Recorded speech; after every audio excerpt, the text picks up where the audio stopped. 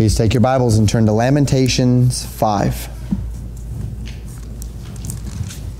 Today we come to this final chapter in the book of Lamentations, chapter 5.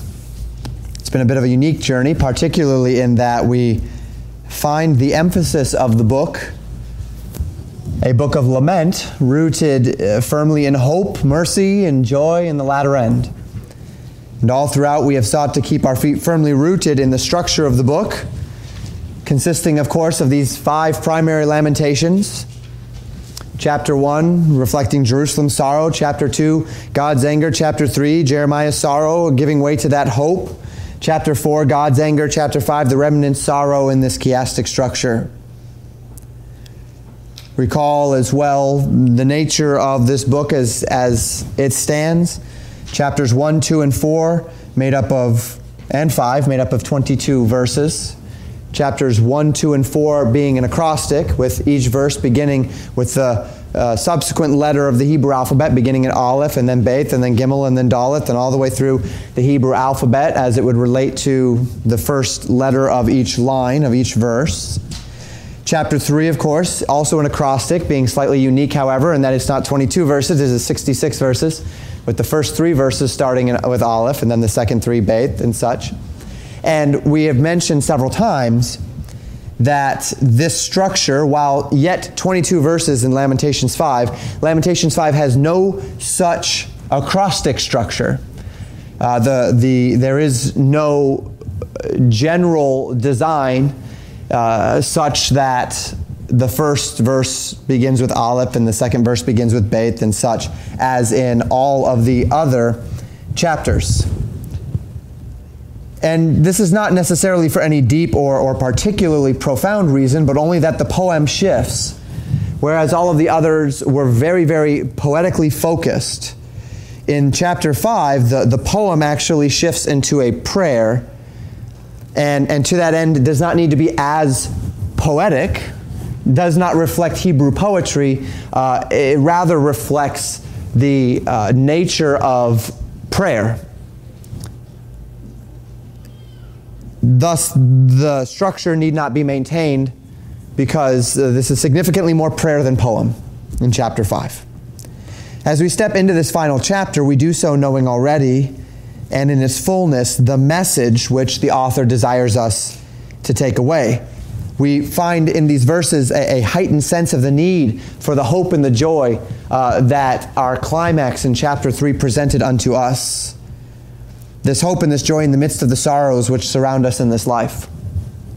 So as we exposit this chapter, verses 1 through 3 tells us, "Remember, O Lord, what is come upon us. Consider and behold our reproach. Our inheritance is turned to strangers, our houses to aliens. We are orphans and fatherless, our mothers are widows." The preliminary exhortation that undergirds this chapter is the call to God to remember His people, to call them back to His mind.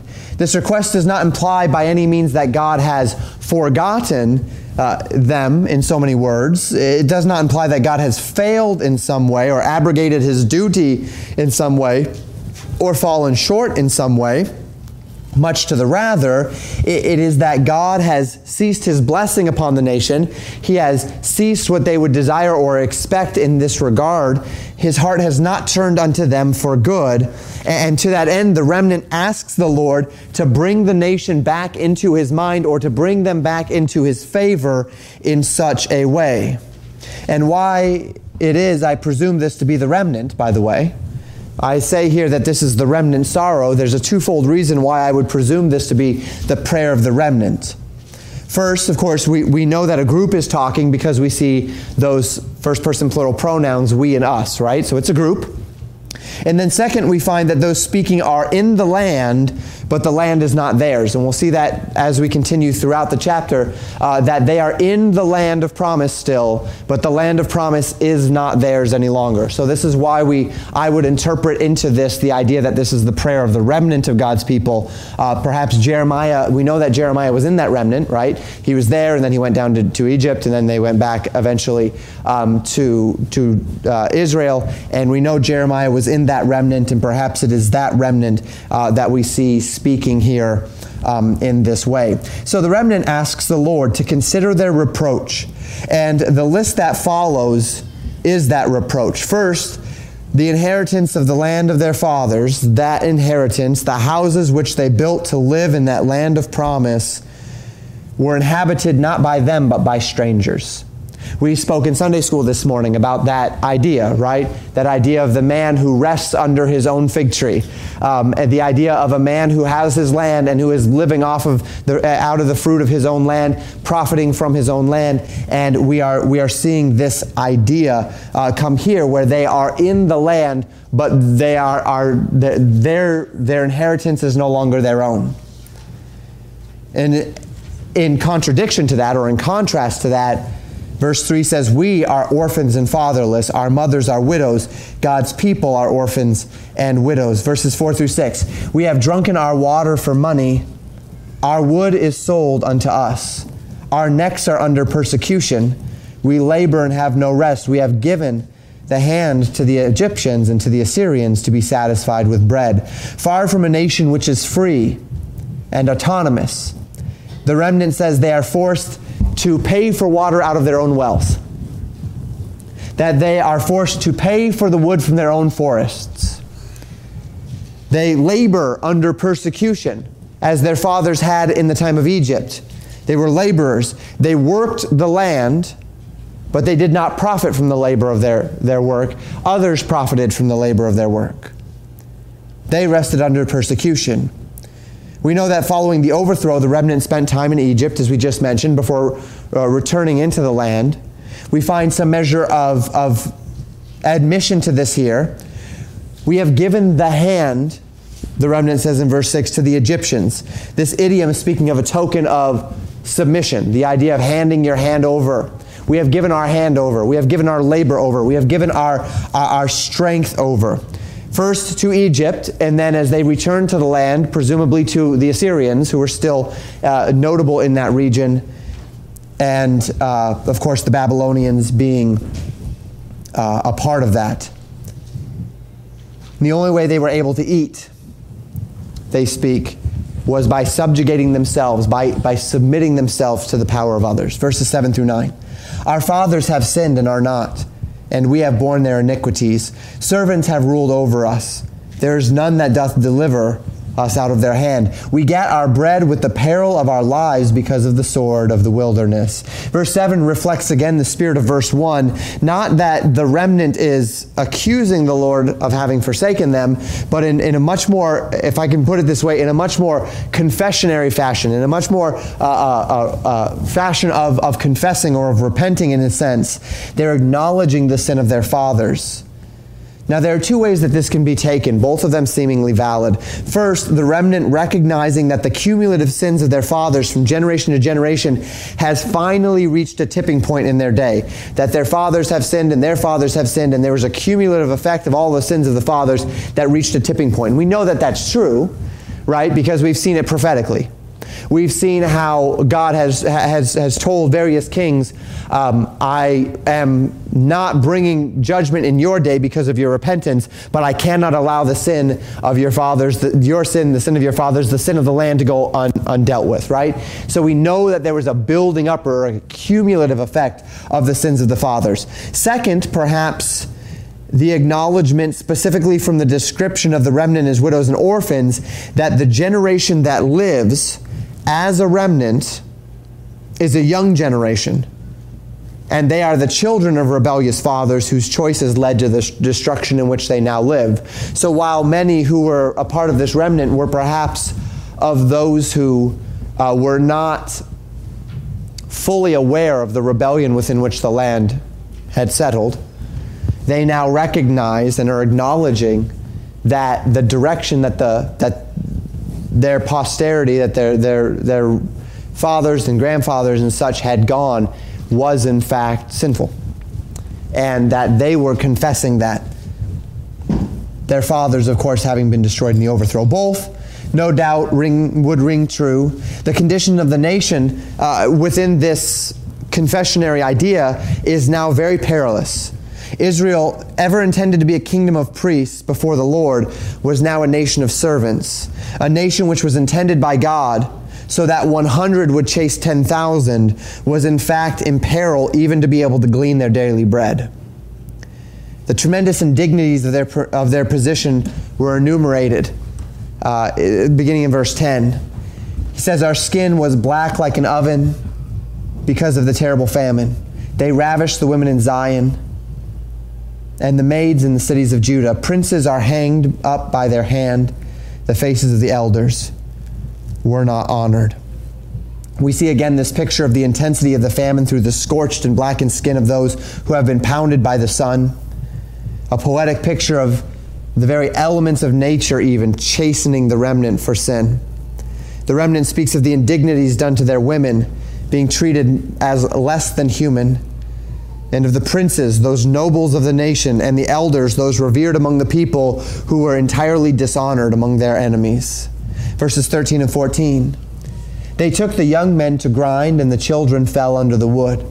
The elders have ceased from the gate, the young men from their music. Continual description of the fallout, and of course we've seen this structurally in each chapter, where it begins by enumerating the fallout of sin, by enumerating the consequences of sin, and it is very repetitious in doing so. The final verses describing the suffering here of the remnant, expressing the servitude into which the young men and children have fallen. There are no more elders sitting in the gate.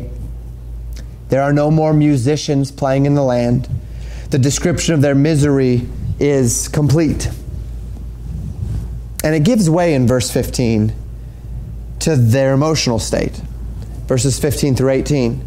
The joy of our heart is ceased. Our dance is turned into mourning. The crown is fallen from our head. Woe unto us that we have sinned.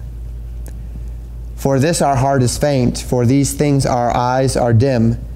Because of the mountain of Zion, which is desolate. The foxes walk upon it. We see the description here of their desolation. Their joy ceased, their dancing turned to mourning. The crown, that would be the significance of their honor, their dignity, has fallen from their head. And so they declare in verse 16, woe unto us. And notice their rightly placed center of sorrow. This is why, as we go back to verse 1, we would understand here that the remnant is not speaking accusingly of the Lord, as if the Lord has failed them in some way, but simply that they are seeking for the Lord to bring them back into favor. Because they say here, woe unto us that we have sinned. They're acknowledging their sin. And for this sin, the remnant says their heart is faint, their eyes are dim. Expressions of mourning and of sorrow and of tears, that they have wept for their sin and for the consequences it has brought upon themselves and their nation, because the city is desolate and foxes walk upon it. The idea is that the walls are torn down. There is a wildness, an overgrown nature now to the city, in that the foxes are now walking upon the streets of the city rather than people. And this leads the remnant to their final cry. The final cry of the remnant, the final cry of the book. Verses 19 through 22. Thou, O Lord, remainest forever, thy throne from generation to generation. Wherefore dost thou forget us forever and forsake us for so long time? Turn thou us unto thee, O Lord, and we shall be turned. Renew our days as of old. But thou hast utterly rejected us. Thou art very wroth against us. I love these last verses. They'll be what we focus on in the remainder of our time.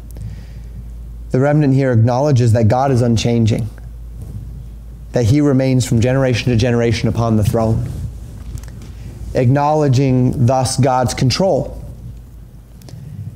So then the question is, Lord, why have you forgotten us so long? And as with the beginning of the Lamentations, so too at the end, the remnant calls for God to remember them, to set aside his anger and his rejection, and to cease from his anger. But notice, and I love this, they don't say, Lord, turn unto us. They say, Lord, turn us unto thee. There's quite a distinction in that, isn't there? that in their confidence in a God who remains, that in their expectation and understanding and recognition of the sorrow of their sin, they don't say, Lord, turn back to us, though poetically that's a perfectly valid statement. We see it in the Psalms regularly. But rather they say, Lord, turn us unto thee. God, you're unchanging. I need to change. Change me is the call. Change me. As we finish the book today, what more can we say than what has been said? We've considered the destructive nature of sin in chapter 1. We've considered Christ's gospel in light of it. We've warned against our emotions overriding biblical truth in chapter 3. We've contemplated God's faithfulness even in sorrow.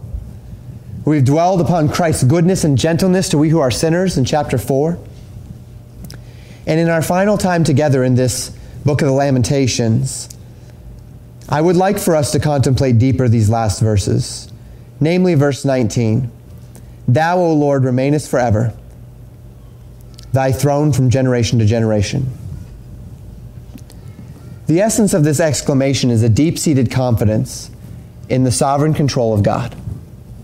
That regardless of the circumstances around us, we can live in utmost confidence that God is on the throne and acting in full accordance with His expectations and with His will. And this ought to give us a measure of peace in a world which is otherwise very opposite of peace. It ought to give us a measure of peace, not just in the good times, and not even just when man in and of himself has brought upon us terrible consequences, but it ought to give us a measure of peace when even we ourselves are standing outside of the fullness of God's blessing.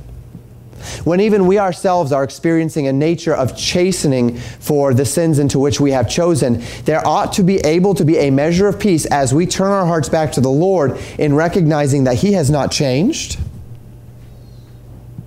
and that His plan is still the same. I remember a pastor many years ago when I was in seminary, and he was giving a measure of advice. And I don't know, the advice itself is not too much to me, but the concept behind it was interesting. He encouraged us as ministers to remain steadfast, not just in our ministries, but even in the manner in which we present ourselves. He said, if you have a certain haircut, keep it. If you have a presentation, keep it. Don't get the beard long, don't get the beard short. Find a style and keep it. He said there's something about when somebody comes back 5 years after they first were coming and everything is still just going. You're the same, it's the same, people are the same. It reflects a measure of faithfulness, right?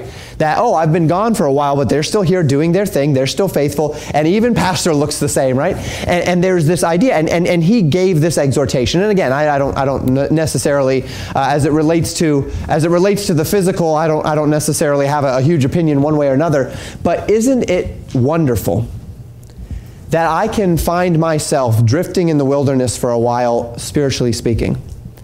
And when I come back to the Lord, I know exactly who I'm coming back to. I know exactly what to expect. And I know exactly what the outcome will be if I realign.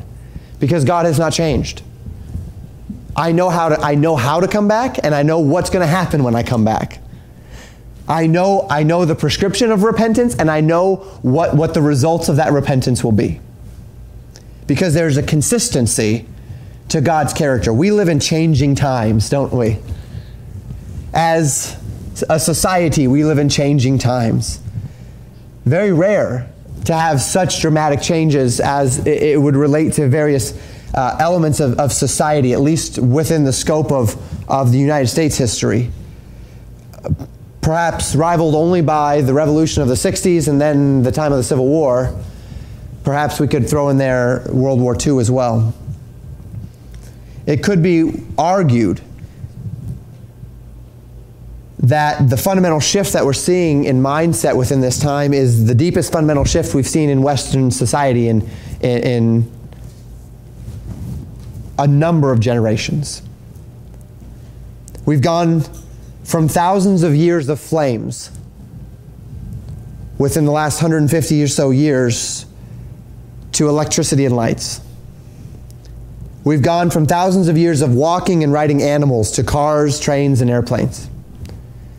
We've gone from thousands of years of local communication to being connected with the entire world instantaneously. Add to that the tremendous societal changes morally in our culture right now. A division sown in a deep disagreement over the very character of humanity. And on a broader scale, a deep disagreement over whether things such as Western culture, things such as Judeo-Christian values, things which have undergirded the vast majority of the Western world for the last 2,000 years are even worth fighting for. And these things can naturally lead to a great deal of instability within our own hearts, can they not? Fear and concern over the nature of tomorrow. Wondering what kind of world my children and my grandchildren are going to inherit. What their state and their condition will be. Other concerns are more localized. Changes in society due to technology, changes in society due to the general rejection of Judeo-Christian values, changes in our own lives, illness in myself or in my loved ones, concerns over finances, the regular cares that come with caring for oneself and those that we love. And there are times when the feelings of being out of control can truly feel overwhelming, aren't there? And it was perhaps in some way like that in Daniel's day. He'd been taken from his home to a land far away, and it was a foreign land. It was a land that was very, very different from what he had known in those early years growing up as a prince in Israel. The city of his birth was the city of kings. And now that city was in a place of subjugation and weakness. King Nebuchadnezzar, the most powerful man in the world, and if we take the testimony of the scriptures as anything, one of the presiding over one of the greatest kingdoms that has ever existed, in glory and majesty and in power, the head of gold, right? King Nebuchadnezzar has a dream. And within this dream, he is troubled. And naturally, when the king is troubled, everyone's troubled. His wise men could not interpret this dream. So he tells his servants to kill them all. Until Daniel speaks up and he asks for time, that he might be able to show the king the interpretation. Not because he has any confidence that he would be able to do so, but he knows that there's a God in heaven who could, should he see fit. Upon being given this time, Daniel and his companions immediately begin to pray, and God reveals this dream, as you know. And they did this for a singular reason, which Daniel would acknowledge before the king, that there is a God in heaven that revealeth secrets. And he can reveal those secrets because he knows them, and he knows them because there's nothing secret unto him. So Daniel and his companions pray a prayer of petition and ask the Lord to reveal this thing. And the scriptures tell us that it is revealed unto Daniel. Within the scope of this dream, as I just mentioned ever so briefly, Daniel is told the whole plan for world history. He is told of the empires which would rise and the empires which would fall. He is told the order in which those empires would rise and the order in which those empires would fall. And he is led through this timetable all the way to the kingdom of Messiah, an unhewn stone which hits the bottom of this statue, grinds it to powder, and then becomes a grand mountain. You can perhaps imagine how overwhelming this dream must have been for him in a sense. You can perhaps imagine just how big of a perspective change this would have worked in Daniel's mind as it relates to history. If God can tell him the rise and the fall of the empires of the world, this must be because God not only knows but rules over men.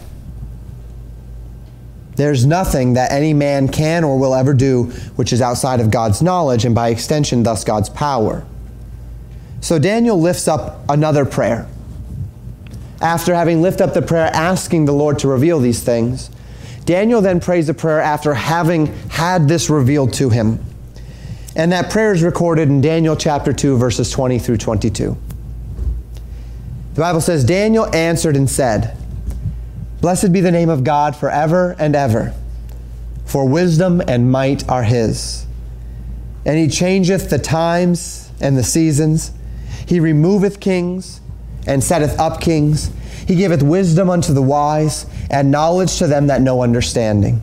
He revealeth the deep and secret things. He knoweth what is in the darkness, and the light dwelleth with him. It is God that changes the times and the seasons. It is God who directs the epochs of history. The Reformation, God knew. The Industrial Revolution, God knew. The Digital Revolution, God knew that one too. These things don't come as a surprise to God. They don't threaten his plan. Everything that is written in the prophets and in the book of the Revelation of Jesus Christ by extension, everything that Jesus said about the end of days in Matthew 24, all of that was given by a God who knew how history would play out. The God who calls for us to trust him. The God who calls for us to rest in him. The God who calls for us to find joy even in sorrow. The God who calls us to be careful, to be anxious for nothing. This is the God who knows and who knew how and when your loved one would get sick. This is the God who knew what your financial state would be. This is the God who knew what the culture and the politics of the day would be. God stands above it all, looking down from beginning to end and weaving history together according to his good pleasure. And yet, for all of this, we also know from Scripture that history is not already written. In the sense God knows it, God has woven it together, but this does not by any means imply that our actions do not and indeed cannot have consequences upon the world around us or upon history as it unfolds. God knows the history that will unfold, but that doesn't mean God is forcing that history to come to pass. My will is still free. I have before likened history, and I credit A.W. Tozer for this illustration, to a great ocean liner crossing the ocean, naturally. The ship has a course upon which it's headed. It is going from point A to point B. And no passenger on the ship is going to, through his direct actions, within a normal scope of events, fundamentally change the destination or the time in which it arrives. I could say, well, I'm going to see if I can affect the ship by jumping up and down on one side of the ship, but the ship is too big for it to be affected by one man jumping up and down on one side of the ship or the other. But what happens on that ship between point A and point B, though the destination is firm, though the time upon which it arrives is settled, what happens on that ship among the individual passengers is malleable, right? It's changeable. I'm going to determine when I want to eat or if I don't want to eat. I'm going to determine when I want to sleep or if I want to sleep. I'm going to determine what my recreation will or will not be throughout that time. And none of those decisions that I am making are predetermined by my destination. But simultaneously, none of those decisions that I'm making is going to affect the destination or the time in which we are going to arrive at it. Those decisions have real-world consequences upon the people of the ship, but none of it changes the ultimate destination. And I think this is a good, if not entirely complete, illustration of the interplay between God's ultimate control and man's free will. What we do changes elements of history as they play out. Fundamentally changes our lives and the lives of others as it relates to history, and this is why we are called unto a certain manner of wisdom in living. We are exhorted unto it, and we are exhorted to seek it with all of our hearts. But nothing that man can do or will do, will ever change God's plan. or can ever compete with what God has foreordained. And this leads us to a twofold mindset as it relates to life and as it relates to how we live it. First, we live in confidence, knowing that God is in absolute control, that nothing is outside of the scope of God's knowledge, that nothing takes God by surprise. And second, it instills within me an urgent realization that my choices still fundamentally matter, both to my life and the lives of those around me, both in this life and unto eternity.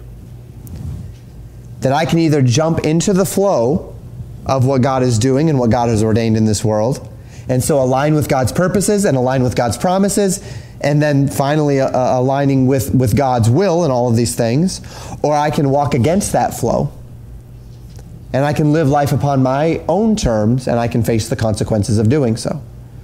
The flow is going to continue, though. And the interplay of these themes, the call into this twofold mindset, is wonderfully established within the book of the Lamentations. Within the recognition of God's ultimate unchanging nature, and thus it is of the Lord's mercies that we are not consumed, because His compassions fail not. Those mercies are new every morning. Great is thy faithfulness. And yet the cry of the heart of the remnant, woe unto us because of our sin. Our fathers have sinned. We see that interplay.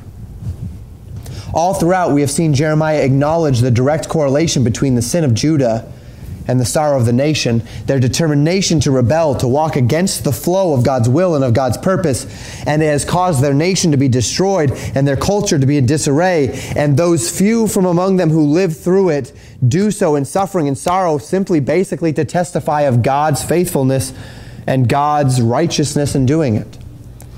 And interwoven into these realities, though, is a second theme, is it not? That all of these things that have transpired have not done so because God in any way has changed.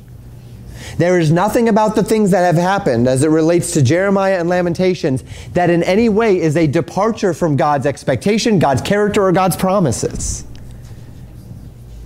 But rather, the nation had changed. Not that God had moved or fundamentally altered Himself or His plan, but that the nation had moved and fundamentally altered how they are living in relation to God and His plan, and how God must then deal with them in relation to their disposition toward Him.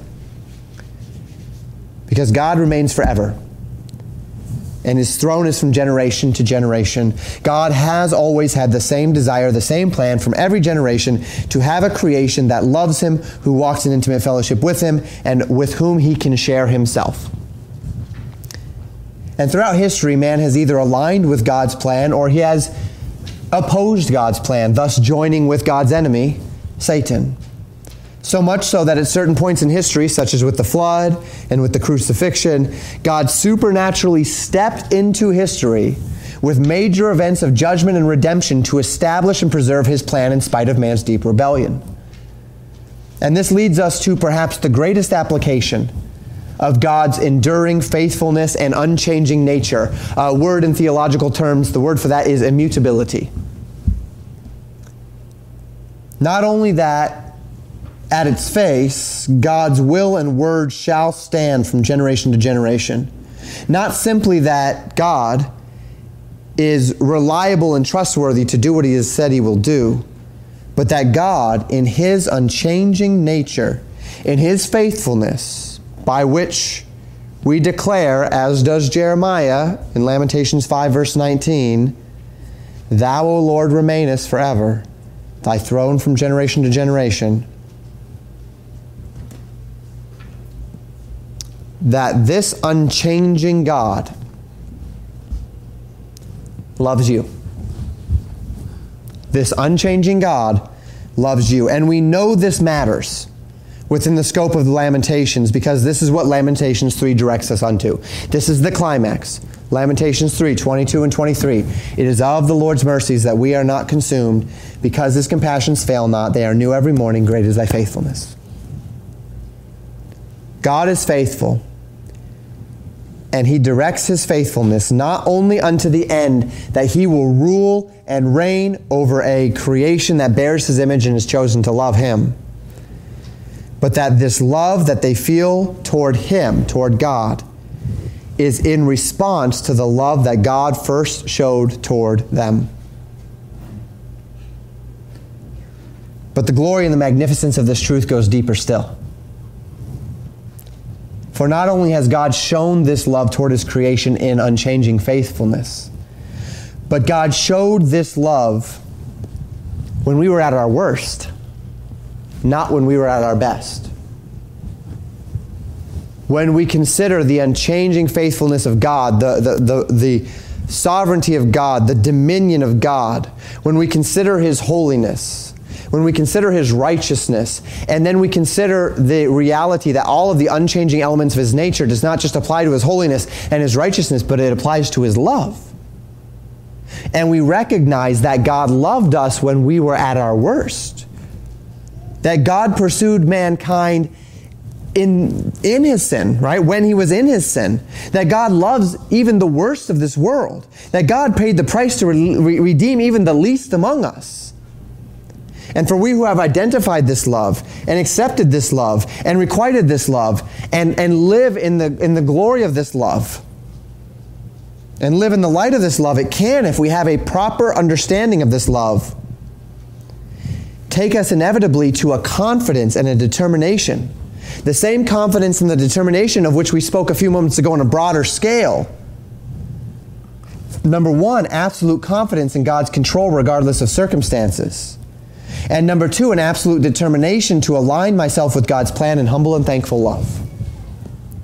This is where God's unchanging nature, recognizing not just that he is unchanging, but that his love is unchanging, can take us.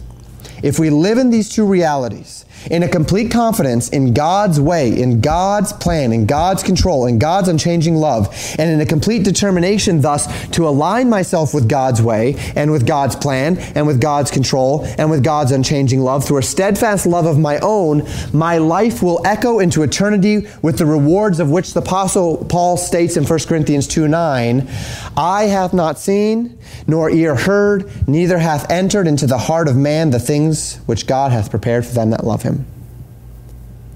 This is the future of those who understand this concept. We are told just the very least bit of what God has prepared for those that love him. We're told of streets of gold. We're told of gates of pearl. We're told of the tree of life bearing a different fruit in every month. We are told of tears being wiped away. We are told of crowns. We are told of a sea of glass. We are told of a throne. We are told of an utter lack of remembrance of sin and sorrow of this mortal life. But let us be clear.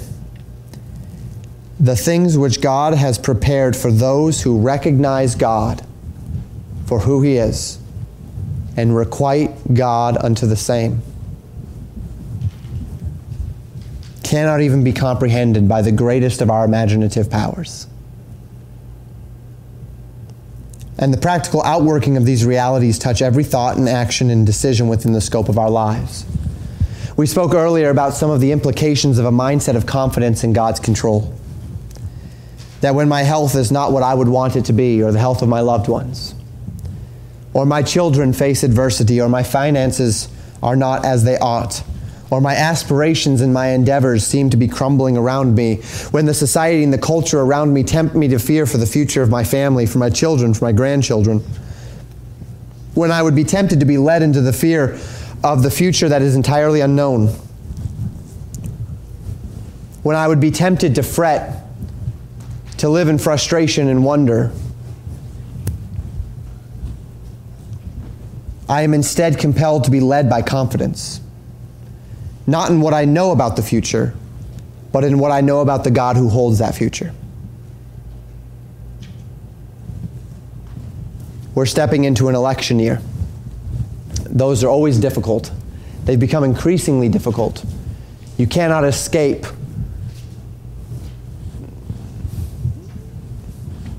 everything surrounding it. It's inescapable. The news, and as we get closer to November, it just gets overwhelming. But you serve a God who knows. You serve a God who is in control. You serve a God who has not been thrown off by any leader. You serve a God whose plan has remained intact throughout. We need to remember that. It's the next point, though, this second point, where the burden of my heart rests in this final message in Lamentations. This absolute determination, the twofold determination of God's people in response to God's unchanging nature, in response to His immutability. First, an absolute confidence in God's control regardless of circumstances. Second, an absolute determination to align myself with God's plan in humble and thankful love. And the burden on my heart as it relates to this point is twofold. First, having to do with what this means for our thoughts, and second, having to do with what this means for our actions. And of course, they're interrelated. Christianity is an inside-out manner of living. I've said that before. Religion seeks to influence the outside and then somehow jam that into us. A relationship with the true and living God is an inside-out manner of living whereby I align my heart with God and then God changes me. Certainly we have Proverbs 16 verse 3, which tells us that we commit our works unto the Lord and our thoughts will be established. The concept there that there are certain things which we cannot or will not understand until we have stepped out and committed them unto the Lord, right? That faith precedes blessing. This falls nicely in line with that idea, as we've spoken of it this morning and last week, and we talked about it a lot. And I cannot expect the results of faith until I exercise that faith, and there's that element in Proverbs 16:3. But this is not what I speak of when I state that Christianity is an inside-out manner of living. When I say that God intends our obedience to begin in the heart and then overflow into action, rather than attempting to begin an action in hope that it penetrates my heart, I'm speaking of something slightly different. Because even to truly commit my works to the Lord is to already exercise a faith that shows that my heart is seeking Him. But the struggle within the mind of the believer as it relates to the things of God can be very real, can't it? And that for a number of reasons, or perhaps you might say in a number of directions. Perhaps the struggle in the mind of the believer is to want the things that God hates, to desire the things of the flesh which the Scriptures tell us we should not desire, to love the things of the world which the Scriptures tell us that we should not love. But the struggle can go the other way as well, as it relates to aligning with God's plan in mind. To rest under a sense of a fear of failure, whereby I have no confidence in God's love, so that everything I do or I don't do is an outworking of a misplaced desire or a misplaced fear that if I do or don't do, that God is going to stop loving me. And so I feel like I need to pacify God's anger with some measure of conformity, or God will exhibit some degree of coldness toward me. And these battles regularly rage within Christians. The struggle to want to do the things that the flesh loves but that God hates. Or this struggle to feel as though God's love towards me changes based upon my disposition toward Him. And we need to talk about these. The first of these is a bit more straightforward. If God is the God of eternity, if He is in absolute control, if we are on that cruise liner, the cruise liner of God's sovereign will unto the historical destination of His foreordained choosing, and if my choices upon this journey will make all the difference as it relates to my disposition at the end of that journey, my choices will not only determine whether I spend eternity in heaven or hell, but also how that eternity plays out as it relates to rewards. then I would be a fool if I did not position my mindset in this life to conform to the realities of that eternity. In regard to this, Paul wrote in Romans chapter 6, verses 8 through 14, "Now if we be dead with Christ, we believe that we shall also live with him, knowing that Christ, being raised from the dead, dieth no more. Death hath no more dominion over him. For in that he died unto sin once, but in that he liveth unto God." Verse 11, "Likewise reckon ye also yourselves to be dead indeed to sin, but alive unto God through Jesus Christ our Lord. Let not sin therefore reign in your mortal body, that ye should obey it in the lust thereof. Neither yield ye your members as instruments of unrighteousness unto sin, but yield yourselves unto God as those that are alive from the dead, and your members as instruments of righteousness unto God. For sin shall not have dominion over you, for ye are not under the law, but under grace." This is a call into a mindset, is it not? A reckoning. A mindset that says, I am dead with Christ by virtue of salvation, my old man being nailed to Christ's cross, my new man being raised to walk in newness of life, and thus I must reckon myself dead to sin but alive unto God. I must reckon that when I see that thing and I crave it because it is of the world, and I am still in this body of flesh, and I still have this sin nature raging in me, but I remind myself, no, this craving is a lie. This is not what I actually want, and I must reckon it to be so. I must see through the veneer and the veil of the lie of the empty promise that thing would seek to call me unto, and see it for what it truly is, which is something that is going to separate me from the love of God. The life of God is a better way to put that. Because Romans 8 says nothing can separate us from the love of God, right? From fellowship with God. And so I reckon myself dead to sin and alive unto Christ, and I assume a mindset by which I come to see my sin as dead. Not only to God, but, and this is more specifically and more importantly, dead to me. That my sin is dead to me, that these cravings are dead to me. And it's not because they have completely gone away, but because I see them now for what they are. I see them as the thing which would seek to separate me from fellowship with my God. So Paul would write in Ephesians 4, verses 17 through 24, "This I say therefore, and testify in the Lord, that ye henceforth not walk as other Gentiles walk, in the vanity of their mind, having their understanding darkened, being alienated from the life of God through the ignorance that is in them, because of the blindness of their heart, who being past feeling have given themselves over unto lasciviousness, to work all uncleanness with greediness. But ye have not so learned Christ.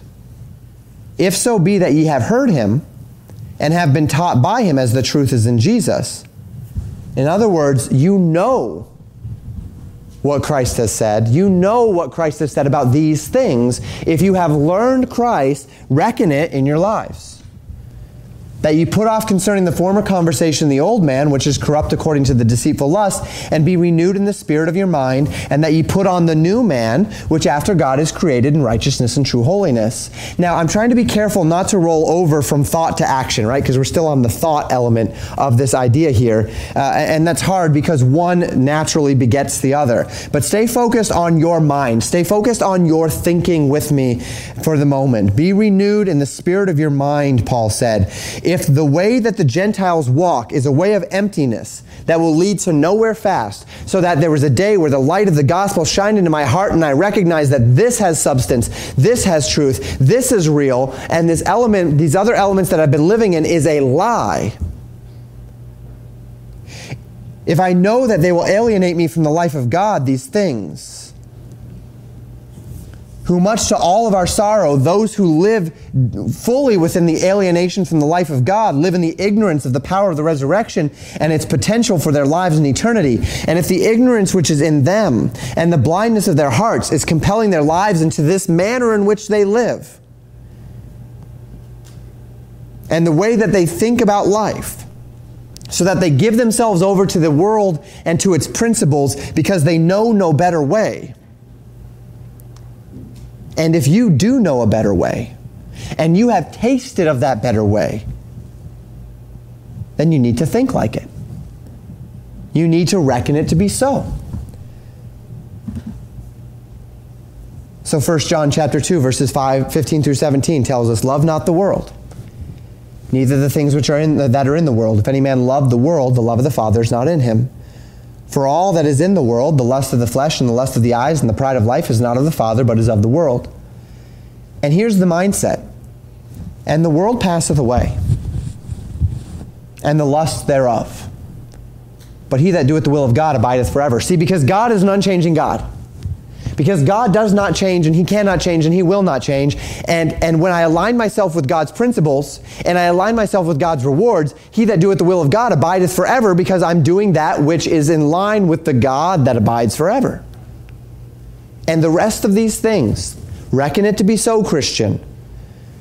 The rest of these things, those trivial things, those earthly things, those worldly things, the lust of the flesh, the lust of the eyes, the pride of life, that's the definition of the world here, not eating and drinking and owning a house and whatever else, right?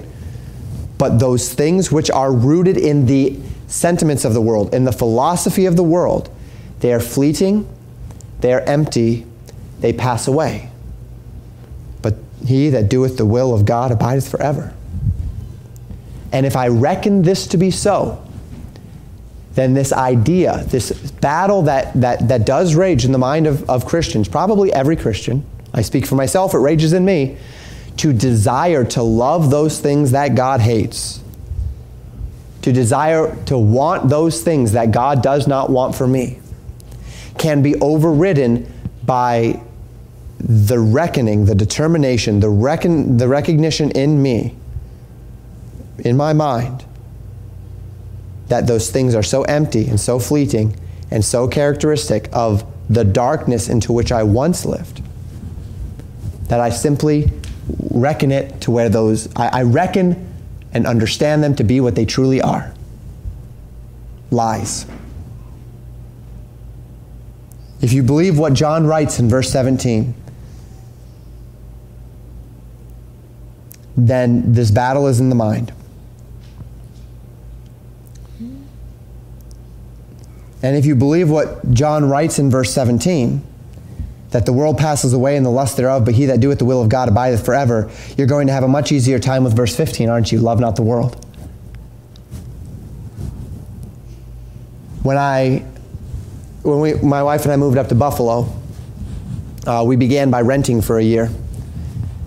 And as it related to motivation around that house, do we want to hang things on the walls? Do we want to paint any rooms?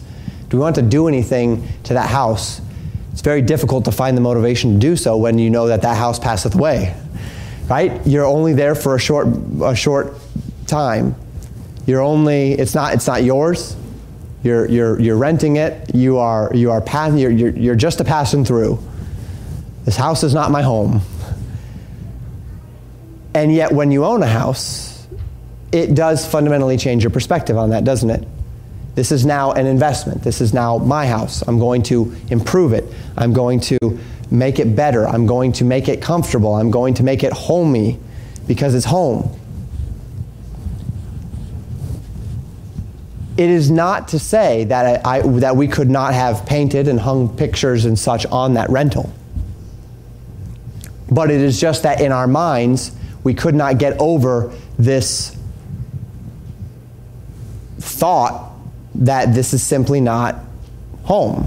This is just a short stop along the journey to our roots, to settling down our roots. We might liken it to this same idea. That I look at the things of this world and the lusts of this world and those cravings of this world and the things that would allure me of this world, and I look at them and I say, I see you for what you are, and certainly I could settle into you, but here's the problem. None of it is going to remain. I'm just passing through this world, and any time I invest in you is time lost. And I reckon it to be so.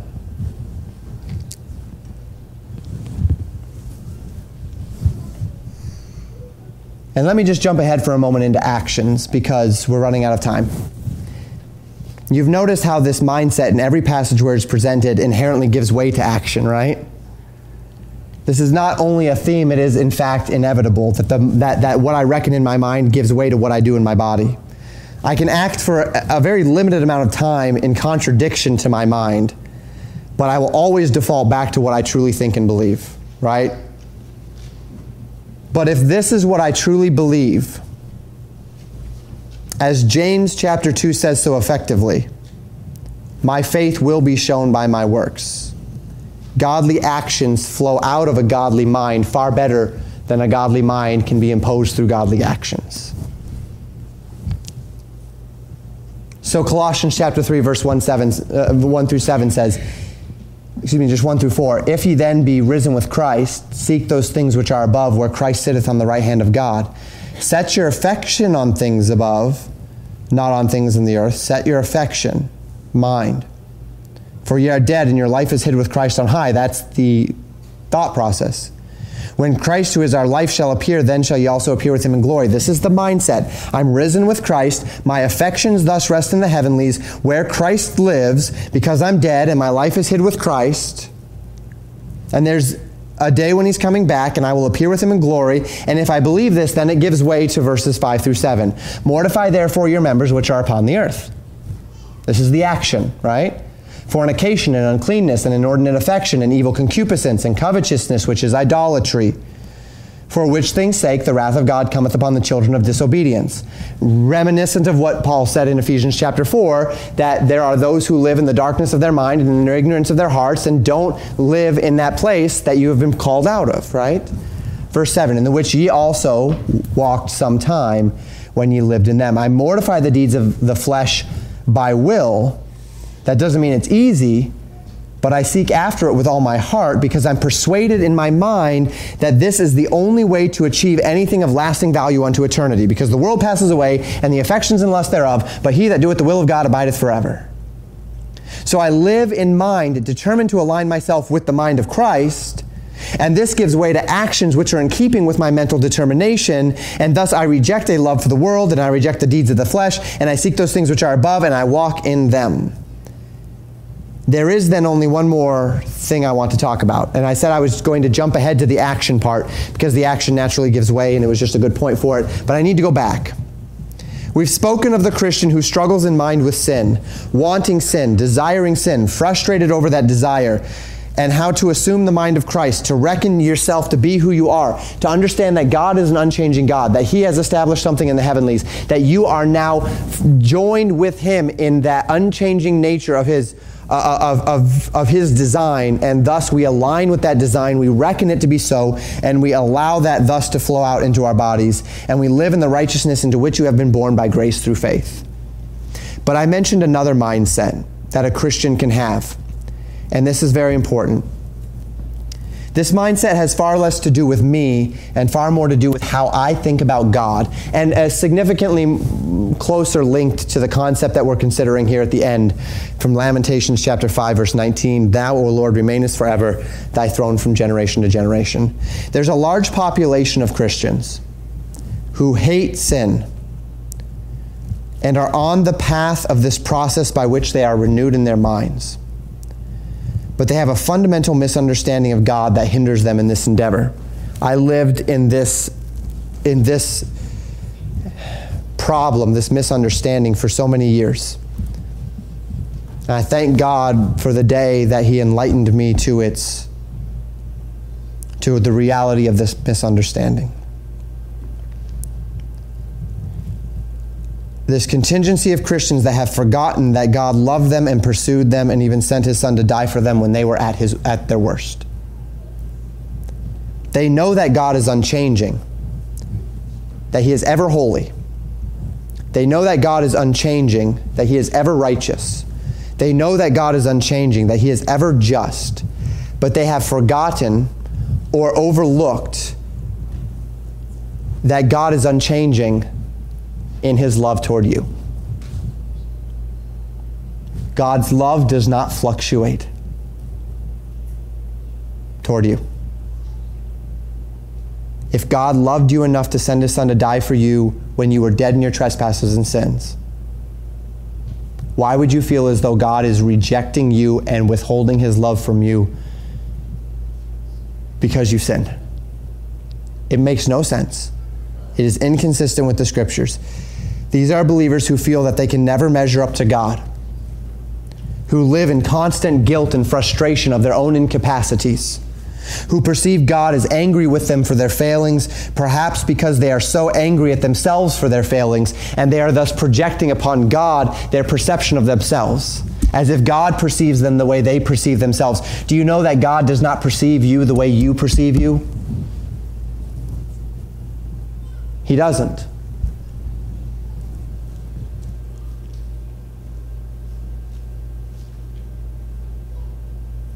And they fail to remember that God, on His own initiative, without any necessity to Himself other than His good pleasure and His will, and certainly not because of anything that I am or anything that I have done, that this God has chosen to place His love upon me.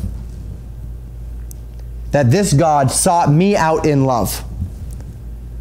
That this God has gone out of His way to make a way for me to be saved. And when I accept that way, I am accepted of God in Christ. And if God is unchanging, then God's love is unchanging too, Christian. It is not just that God's law is unchanging. It is not just that God's holiness is unchanging. It is not just that God's righteousness is unchanging. It is not just that God's justice is unchanging. If God is unchanging, so that Jeremiah writes, "Thou, O Lord, remainest forever, thy throne from generation to generation," and I can rely upon it, and I can rely upon it when I get sick, and I can rely upon it when I'm struggling financially, and I can rely upon it as it relates to culture, and I can rely upon it as it relates to politics. I can rely upon it as it relates to my Lord's love toward me. I can. God is unchanging. Christ died for my sins. Then my sin is paid for. And the shame and the guilt and the condemnation was taken on by Him. And this frees me to live in that mindset of which we just spoke. That's what it does. It frees me to reckon myself to be free. I do not need to live the rest of my life looking over my shoulder, wondering if God is about to strike me down, because He struck Christ down on my behalf. And this frees me to allow my mind to dwell in Christ richly. And it frees me to love God in the manner that He has loved me. And it frees me, as we talked about this morning, to love one another as Christ has loved me. It gives me the confidence to live out these days, not striving to earn anything, for it was all earned by Christ, but instead striving to walk worthy of what has been purchased for me, to walk worthy of that love. And this confidence is reflected by God. I read it this morning in response to our singing in Romans 8:37 through 39. Nay, in all these things, we are more than conquerors through Him that loved us. This is why I corrected myself earlier when I said separated from His love. It was fellowship is what I meant there. For I am persuaded that neither death, nor life, nor angels, nor principalities, nor powers, nor things present, nor things to come, nor height, nor depth, nor any other creature shall be able to separate us from the love of God which is in Christ Jesus our Lord. Don't forget these verses, Christian. Don't forget that when we say that God is immutable, that God is unchanging, that it applies to His love as well. Do you believe this? Do you believe not only that the things of this world are vanity and emptiness, and that I must rather seek those things that are above? Have I reckoned that in my mind to be so? But also that you have been freed to live in this way, because there is nothing in this world or the next. There is no demonic power. There is no earthly power. There is no circumstance. There is no topography. There is nothing that shall be able to separate you from the love of God which is in Christ Jesus your Lord. That love, the love of God, is a constant. It is unchanging, and it is effectual in your life every moment of every day, and the only condition is whether or not you're going to live in it. So that as we pray the prayer that they prayed here, that the remnant prayed, turn thou us unto thee. It is a recognition that God still loves them, that the distance they feel is a distance they created, not God, and that as they turn back to the Lord, They will find him there. And they must find him there. Jeremiah knew this enough that he could remember the Lord's mercies, which are new every morning, remember his compassions, which fail not, and he knew they could not fail because God remains forever. His throne is from generation to generation. God's love cannot fail because God cannot fail. God's love cannot pass away because God remains forever. And if I'm risen with Christ, I have my part in that love, and I shall appear with him in glory. And so I live that because that is who I am. Right? I sought to speak to several different kinds of Christians today who might be in several different places within your Christian life. Those struggling with a love for sin in action or in mind. Struggling with the concept of God's love for them, struggling to release a various set of circumstances to the Lord, whether that be broader circumstances such as culture or history, or immediate circumstances such as health or wellness or whatever the case may be. Fearful of problems of today, fearful of problems of tomorrow, but the solution to all of them stems from this understanding of God's character. Understanding God's word, understanding how it relates, so that even in the deepest moment of despair, as we see the nation of Israel throughout Lamentations, when they are as orphans and their mothers are as widows, when their skin is blackened with famine, and when their princes and their elders are dishonored, and they weep for their sin, and they weep for the sin of their fathers, they yet can turn and have full confidence that when they look to the Lord, they will find him there. That when all of this sifts out, they will not be consumed, because God's mercies are new every morning. Is that you today? Is that how you are living today? Is that the manner in which you're living today? Or have you allowed some measure, whether it be these spiritual concepts or whether it be physical concepts, to overcome, to overwhelm your remembrance of God's unchanging nature? Unchanging nature as it relates to his sovereignty. Unchanging nature as it relates to his plan. Unchanging nature as it relates to his design. Unchanging nature as it relates to his love. As we close out Lamentations, let's not forget it, but rather be determined to live in it, to walk in it. And as we reckon it to be so in our minds, then to conform our bodies to that, and to walk worthy of the Lord. Let's close in prayer. Thank you for listening to Pastor Jamin Wickler from Legacy Baptist Church in Buffalo, Minnesota. More information about Legacy Baptist Church and a library of sermons are available at www.legacybaptistchurch.net.